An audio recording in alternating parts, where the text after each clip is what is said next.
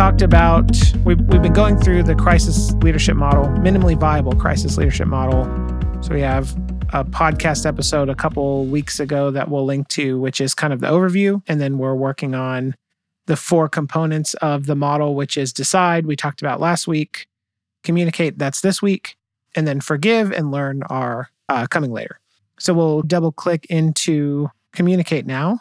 And this is a big one, especially in a crisis, right? Once you decide you're going to be part of the solution, or even if not, you still have to have much, much more communication, behaviors, activities, intentionality than you do in good times. And you can actually build some really good habits here when things are not going well, letting people know what's happening, what decisions are, inviting some collaboration and discussion, those kind of things really helps. We tend to make things worse in our minds over time. And so if we can get to the point where we're actively engaging those around us in a conversation about what's happening, having them feel heard, even if someone on your team suggests something that you ultimately don't go with, the fact that you spend some time to listen and understand and worked that into your mental calculus goes a long way, especially in a crisis. So this is a key one. Been looking forward to chatting with you about it.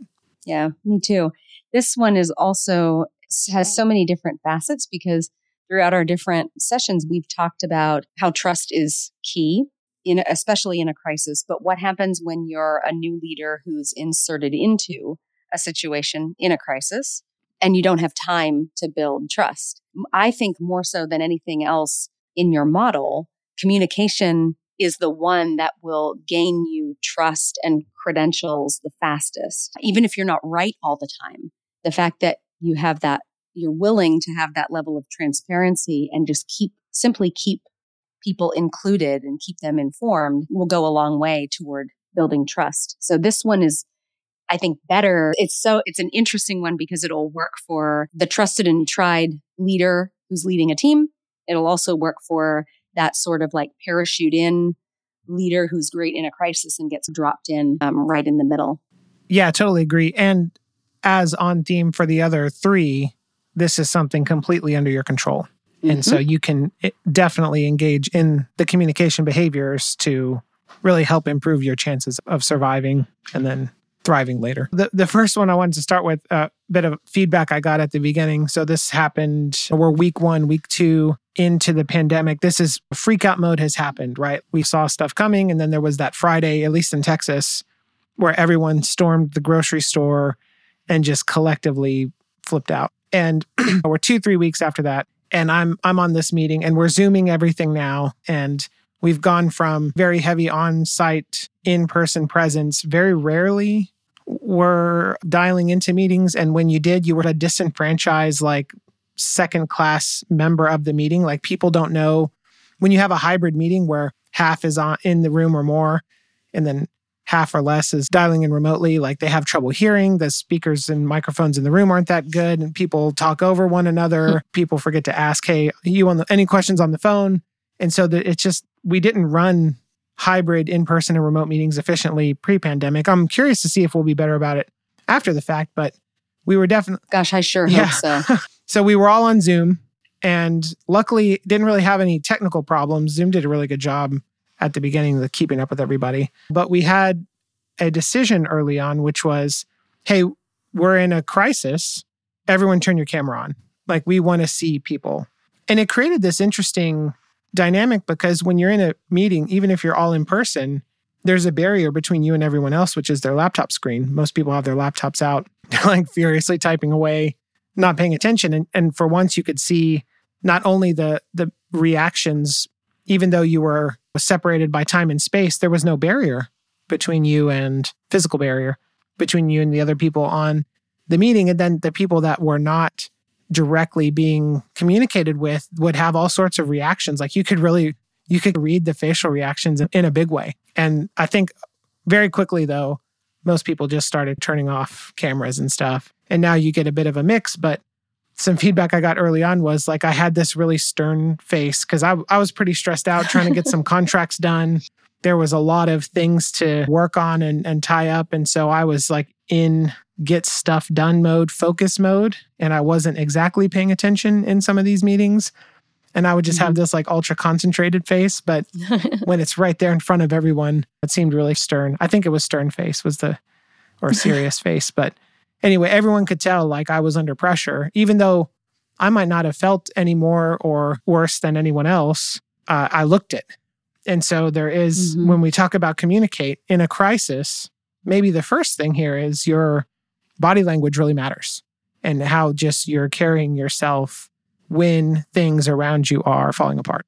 I think that's true. There's always good things to stay updated on in fits and starts for leaders around your own body language, reading other people's body language, especially as we expand and become more and more just like a global in our industries, understanding some of the body languages in other cultures that we primarily work with so that we can best connect with people over camera, no matter where they are. There's something else that kind of comes to mind as you were talking and telling that story of first and foremost being aware of how you are projecting yourself is critical as a leader, but it's also equally important to have a place where you as a leader can communicate without any filters so that you have, that outlet to talk to, that safe place to just whatever, proverbially let your hair down or vent or be stressed. I certainly find that a mentor or coach relationship helps me quite a lot with that because it lets me process through those emotions that are guaranteed to show on my face before I have to be very conscientious about my body language, especially in a crisis, because whatever I project is exactly what people will absorb. If I'm super serious or super stressed, they just absorb that stress, even over camera. It doesn't have to be in person. So that's one way that I have found of combating that without being insincere. And that's something that you can very quickly go sideways with if you're not intentional. So it's good to go into these things knowing that this may happen. Yeah. Okay. How did you manage to adjust? So you got feedback about it. What did you do? So have you ever taken one of those like character strength surveys or anything like that? Oh, yes. Oodles and oodles. That was a trick question. My core, in my top 5, it might be 1 or 2 though, is humor. And so I would just try to be really light and bring a lot of levity to conversations up front. Would also spend some time. We talked about Maslow's a lot in this case. We really, in our profession, don't deal with a lot of coworkers, colleagues, clients that are in the lower rungs of the pyramid. It's like when you're in a meeting room together and you're talking about maybe going to get sushi for lunch, someone's not thinking, oh my gosh, I'm afraid for my physical safety. So you just take that for granted. It's like decades of, you just don't worry about that stuff. And so getting a bead on, okay, how are things going? Trying to assess as best you can, is this person I'm talking to in the right frame of mind to even have a work-related discussion? All sorts of research out there saying we're just dumber when we're angry, when we're upset, when we're not in a positive state of mind. We don't make good decisions. And so there's no sense in engaging in a work conversation if that's the case. So part of it was I made a lot of self-deprecating jokes. And the other part was just try to assess at the beginning. When you start to think about how others are doing, it unlocks. It's hard to be stern and look grumpy when you're genuinely like curious about how someone's feeling. Yeah. Genuinely curious, genuinely concerned. Yeah, for sure. That's a good one. Yeah. And we talked about body language and we talked about individual communication. There's also these sort of hyper loops that need to happen from a communication perspective with your team, with your family. I was real lucky. I am real lucky. I have a bit of an unfair advantage because my wife has been a really good partner during this time. And so we talked about, we were on the same page very early on and have been in a place to mutually support each other. And she works too, and we have kids at home. And so that's not straightforward. And if we did not have some of these conversations and continue to have some of these conversations over time, things, again, it's like things go sideways, right? It's just little mishaps and misunderstandings and things that go unsaid. And then you fast forward 2-3 months and you could get in a pretty rough place just because of sliding down a slope one little bit at a time. And so that's key. And I think a lot of times we don't really think about looping our families in or our friends or people closest to us from a personal perspective about work stuff, unless it's like, hey, should I quit my job? Should I go for this promotion? It's like the big things, the big events But this was more day-to-day tactical type things. And that's huge. And then the same thing goes with your team. They want to know what you're thinking. Even if you're processing stuff raw, you can just say, hey, I don't know what's going on. Here's what's on my mind, and those kind of things. And the more you are the squeaky wheel, you should probably be communicating 5 to 10 times more than feels natural. And that's a good way to keep the engine greased up, or keep the lines of communication open, so that, again, these things don't just fester and grow into something unhelpful. Yeah. There's some interesting parallel paths there of when you were talking before about body language and talking to your team about Maslow's lower rungs of need. Those parallels feel very similar to the family, right? Because you might actually be talking on your team, their own family, and reminding them of what you just shared, reminding them to keep those communication loops really tight right now with their own friends and their family, because of the fear of safety, because of the general sort of unrest. But then you're also circling back and asking them not just how are you doing, but how is your family doing? Is there something at home that is extra distracting to you? Is there something that I as a manager can do to help you? Can I help move something out of the way? Can I provide you with a resource, so that you're killing several birds with one stone there? You're practicing the same practices with different groups of people at different levels. And then as a manager, circling back around and checking all those boxes in a way that is exhibited through the concern that's showing in your body language. Yeah, definitely. And then a little hack that I had too is, if I was presenting slides, the first slide would be a few pictures of my kids. And I would say, hey, these are my coworkers. There's a 76% chance that they're going to interrupt me at some point during this discussion. Or have my son on my lap, like the other day. He didn't sleep a lot one night, and he was snuggly, and he's never that way with me. And so I was just on a meeting, hanging out with him. He was on my lap and stuff. And I'm like, we're well past the point of this being something to worry about. Before I was like, no, stay out of the camera frame. I don't want people to think I'm slacking while I'm at home. I don't want people to think I have children. That's right. So that is something that I've found where you're talking about this body language and caring and authenticity in every level of the interaction and communication. It is something that I've found to be pretty, I don't know, is it refreshing, or is it just something that I hope will be preserved because of COVID, is the authenticity with which we communicate over Zoom and show who we are. I appreciate actually seeing things like that. I appreciate when someone's pet is in a scene, or when someone's child joins and they actually pick them up and put them on their lap.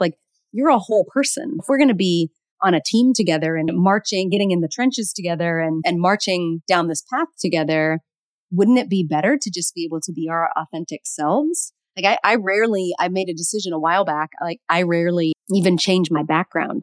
It's sometimes I do on occasion for maybe something specific, but I just decided I'm not going to. One, I'm living in this cabin. People know that I have a home in New York City, but I'm not there because of COVID. Why am I here? Because of my family. But it's an interesting conversation starter because the cabin's 250 years old, a cottage actually. 250 years old, was part of the Underground Railroad. It's a really cool conversation to have, but it's also pretty authentic for me to be like, yep, this is where I am. Anything you'd like to talk about? I would like us to learn from this experience that we can and should be real with each other. The fact that parents have to, or feel like they have to, and I honestly do hear this more from women than men, they feel like they have to pretend that their kids just don't exist there, or that they've got it all together all the time on video, isn't an authentic way to build a team. And it smacks a little bit more to me of an older phase of Industrial Revolution thinking, where I'm going to clock in and clock out. Yeah. It actually shouldn't matter to me if your kids or your pet or the mailman or whoever, construction, whatever, interrupts you. If you are a good teammate who has great output, how you get there shouldn't be the concern That's at right. all. Yeah. I know that was a bit of a tangent, but it feels important to me when we're talking about things like you and I looking at each other on a camera and experiencing a piece of one another's lives in the middle of a crisis scenario.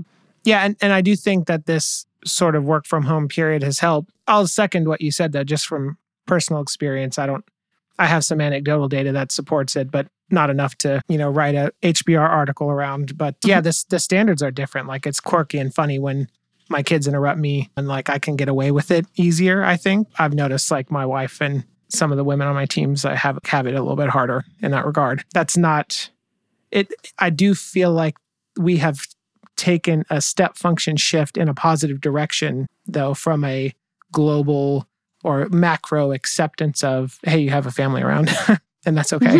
And neither one of us have enough data to fully pull on this thread, but something you just mentioned, there is a feeling often among moms different from dads for lots of reasons that we can't dig into right now in this episode, of this almost like apologetics. Yeah. Like I'm apologizing for my family for having this other part of my life. And we won't really value one another fully and have the kind of equality mentally that we need to have until there's like an equal acceptance of that, an equal feeling around that sort of additional part of your life. For me, in my situation, it's like communicating. If you pair that idea with communicating things you're struggling with, like going back to being real, not trying to create a facade, that makes things okay. There's this whole middle ground of space that like it's okay to have kids interrupt you, and it's okay to have to go and pick up a packet from the school, and it's okay to go help your kid with homework, and it's okay to be home and have the distractions of being home like invade work, because to your point, there is a broader assessment of output and demonstrated skills and behaviors and progress.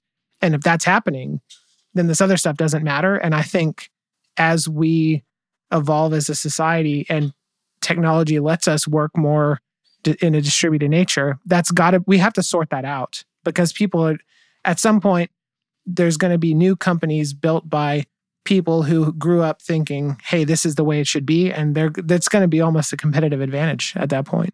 I absolutely agree. Absolutely. I also wanted to pull on another thread here when you were mentioning about being the squeaky wheel. I think there's something mission critical to this whole idea of communication, which is frequency. And I'm fine with an assertion of 5 to 10 times more than feels natural. I think the meta theme for me is this tight loop with different that is authentic, but the frequency does matter. I think back to one of the things that I found the most disturbing about the COVID experience was the way that information was shared.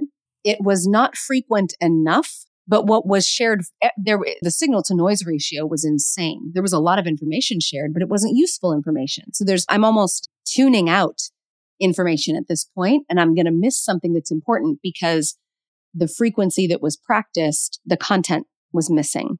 And we're still suffering from it. We don't even need to talk about mass media and how they decide what to communicate about what. But as leaders, I think when we're dealing with something that, whether it's a small crisis like a system or a major crisis or even something in between, the willingness to keep communicating, course correcting something that was said that was incorrect and you just learned a correction 10 minutes ago, or being willing to just keep the dialogue open almost, but with meaningful things is really important and does build quite a lot of trust. Touched a bit of a nerve on this. You said the signal to noise ratio matters. And I think that's so important. And this is actually a future episode that I want to chat about with you around. Perfect. So Ben Horowitz from Andreessen Horowitz, he wrote a book, The Hard Thing About Hard Things. And he's talking about in a startup, he says there's no room in a startup for a no content executive or content-free executive. They have to have an opinion, a perspective, and use that to make intentional bets on where the company's going and things like that. That's at the frontier, though. If you think of startups, that we're finding is shifting left into regular organizations and then into individual contributor, like any knowledge worker. Like we're starting to see this trend of needing to have a perspective to be able to take this flood of information. There's too much out there now.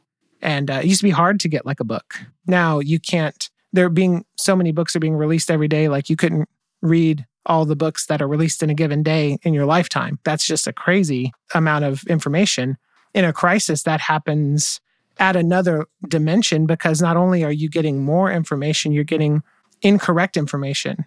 People are either trying to sensationalize or you just don't know. Like things are emergent and you're trying to figure it out. And so your ability to distill down what you're seeing and have an opinion about it and then communicate that and change it when necessary, which is what you honed in on, I think is super important and something that we don't really talk about too much.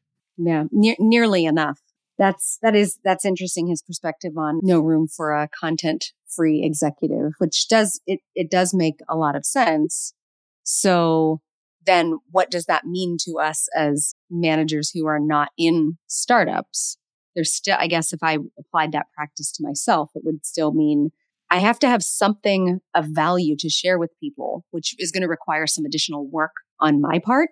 But that might mean, and forgive me while I process out loud here, that might mean that managers are already really busy. So for me to just flippantly say, oh, that's just more work for me, for a manager, that probably means I need to prioritize a number of other things lower on the list, such that, or delegate them differently, such that I am giving really good communications to my team with the right kind of frequency, with meaningful content. Yeah, and we see this we've talked about the old mechanical way of leadership almost, where you have this sort of cascading communications from the top. And so there's been a bit of synthesis going on there, but also now what we're talking about is like the emergent state of the world around us, like needing to have an opinion on that and act accordingly, I think is critical. Mm-hmm. Yeah. Cool. I do have 2 hacks for you, though. So go for it. It's one thing to, and this kind of goes to what you just said, to recognize we're in a crisis. I want to communicate more. I'm doing my best to have these conversations with my team, with my family, those kind of things. But what do you do? What do you say? What are some things to help get started there? So one thing that's been really helpful is like there's polling software. You can do some polling in meetings. So when we have sort of all hands or account type meetings, you can even embed them in your PowerPoint slides. What are you most excited about accomplishing over the next year? What's the last month meant to you? We have a bunch of new hires starting this week. On Friday, I'm going to put a little poll question in there. Explain in one sentence what the last week has been like. You can do that, or you can get like a sort of net promoter score type questions. What are you most worried about? Those kind of things. And it helps unlock, because it's easier to just push a button that says happy face than it is to unmute, come on video and say a formulated series of words that you may not have fully processed. And so it allows people to have a visceral reaction about a topic at the lowest possible barrier of entry up to being anonymous. And so that's one thing. And then the other is from Never Split the Difference. I think we talked about this before. It's a book on negotiation. They have a tactic in there, a term called labeling. And there's a lot of benefit to, and this is why therapy is so helpful. It's like you have a feeling of physiological like tension, it's an actual like feeling you have, but that you can't name. And then when someone else names it for you or helps you name it, it's like it unlocks something. And it's like a huge relief. And so if you say, it seems like you're not ready to talk about this today, seems like you don't feel like talking business today, looks like you're frustrated, and just leave it at that. And that helps. Oh, wait, am I? Like you get them in a thinking mode, which could help process in the moment. Yeah, you know what? I'm worried about this thing over here. Let's talk about this later. Or I was mad about this. Now I'm not anymore, that kind of thing. And so that's been a really helpful skill that doesn't apply to just negotiation. It helps with relationships and collaboration. And so that's been 2 great hacks. I think that's really helped me out. Those are great. Going back to the first one, that I really like a couple of those questions that you asked. I mean, you're right. Just getting someone to answer a couple questions on an app is good, but something like open-ended, conversational, and non-threatening in any way, like how's the last week been, or even like a silly icebreaker type question would be a way of starting to open up a little bit of that connection. But that's a great idea. The second one, certainly labeling, oh my gosh, like how much time do we have to talk about this one?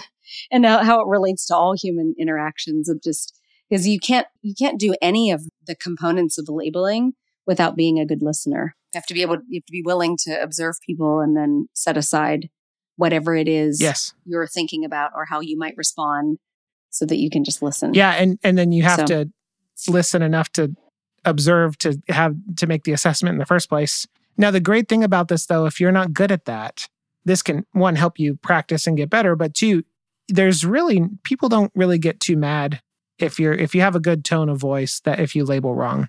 Okay, seems like you're not really up to talking about this today. Someone's not going to say, how could you? Like, how dare you? No, I feel good. I just haven't had coffee yet. Oh, okay, cool. If you're wrong, and usually what they say in the book, and I think this is pure gold, if you're wrong with something like a label and you are corrected, which is a human tendency, it's very hard to resist that urge. It's usually the truth. Hey, how are you doing today? I'm fine. I'm good. Like those are like those close-ended questions, yet it's very easy to shut them down. But if I say, hey, it doesn't really look like you want to chat with me today, you're like, oh no, I'm good. I'm just a little tired. That kind of thing. That's like, that helps. True. And so that's it's a good. superpower. It's really good. That anyone can have. Yeah. I like it. That's some gold. Thank you. Yeah. It's good. What else is on your mind as far as communicate goes? Oh my. This is a great topic. Like it just can dig into a lot of different, more like bad examples we have of jumping into conversations that don't seem to have a purpose or meandering what almost feels like aimlessly with someone on a journey for a meeting that one joined. But I think this is a really good list. If we're talking about minimum viable crisis leadership, this is a really concise list of things that 90% of it feeds off of itself, because whatever you're practicing with one group of people, you're likely to practice with another. Micro, macro, frequency, authenticity, and transparency, like all those different concepts are lumped into what we've discussed. I like it. I think it works. And the thing that maybe is my favorite about this is these atomic behaviors that are not, it's not like you have to go and learn or do or achieve something that's so out there that it seems impossible. You just go have a conversation about this, and here's some ways you could tee it up. And it's under your control. And these are behaviors that you can actually practice anytime. So if you start to think about in the next crisis, because there's one coming about every 10 years or more frequently, I'm going to have to be good at frequently communicating with my team and cutting the signal through the noise, right? Yeah. That's something you can practice today to be ready. Yeah, absolutely. And in 10 years, when that happens, your sphere of influence is also going to be bigger and broader and deeper. So it'll be interesting to see how one would take these things if you were, say, a team lead versus a CEO of a 1,000 or 2,000 person company. And how do you institute them at different levels? How do you institute them with your core leadership team and then insist that they carry them downward or like spread them out through the rest of the organization? All different things to think about. Yeah, here. You've hit on something key. I keep meaning to talk to you about this too. Like I have a level of regret that I did not train for this in the last 10 years. That has been one of the best periods of time that we've ever had as a human race. And I don't know, like Michael Phelps, like he won all these gold medals for swimming. I'm pretty sure one of the medals that he won, as soon as he dove in the pool, water flooded his goggles and he couldn't see. He he won a gold medal in a race with his eyes closed. What? And when the camera's on him after the race, and I don't have all the details right on this, the water's coming out and they're like, wait a minute, were your goggles filled up for this? And he's, oh yeah, every week or whatever, like I practice this. Like I intentionally practice, like when I jump in, goggle mayhem. So I know exactly like where the wall's at in that long pool.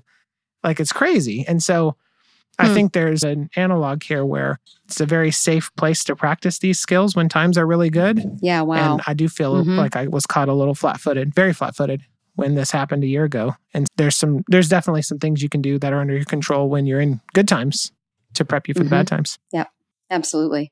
That's good. Thank you for sharing that. Well, it's great seeing you. 2 down, 2 to go. And you as well. Thank you. Double-clicking on the crisis leadership model. So next week is forgive, which is, I think, going to be a really interesting discussion, especially around forgiving yourself. And then learn after the fact, which is so critical because it's you're going through this, you're paying the price of going through some trauma. You better get better because of it. And then what does that look like?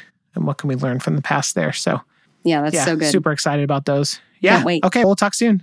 Have a great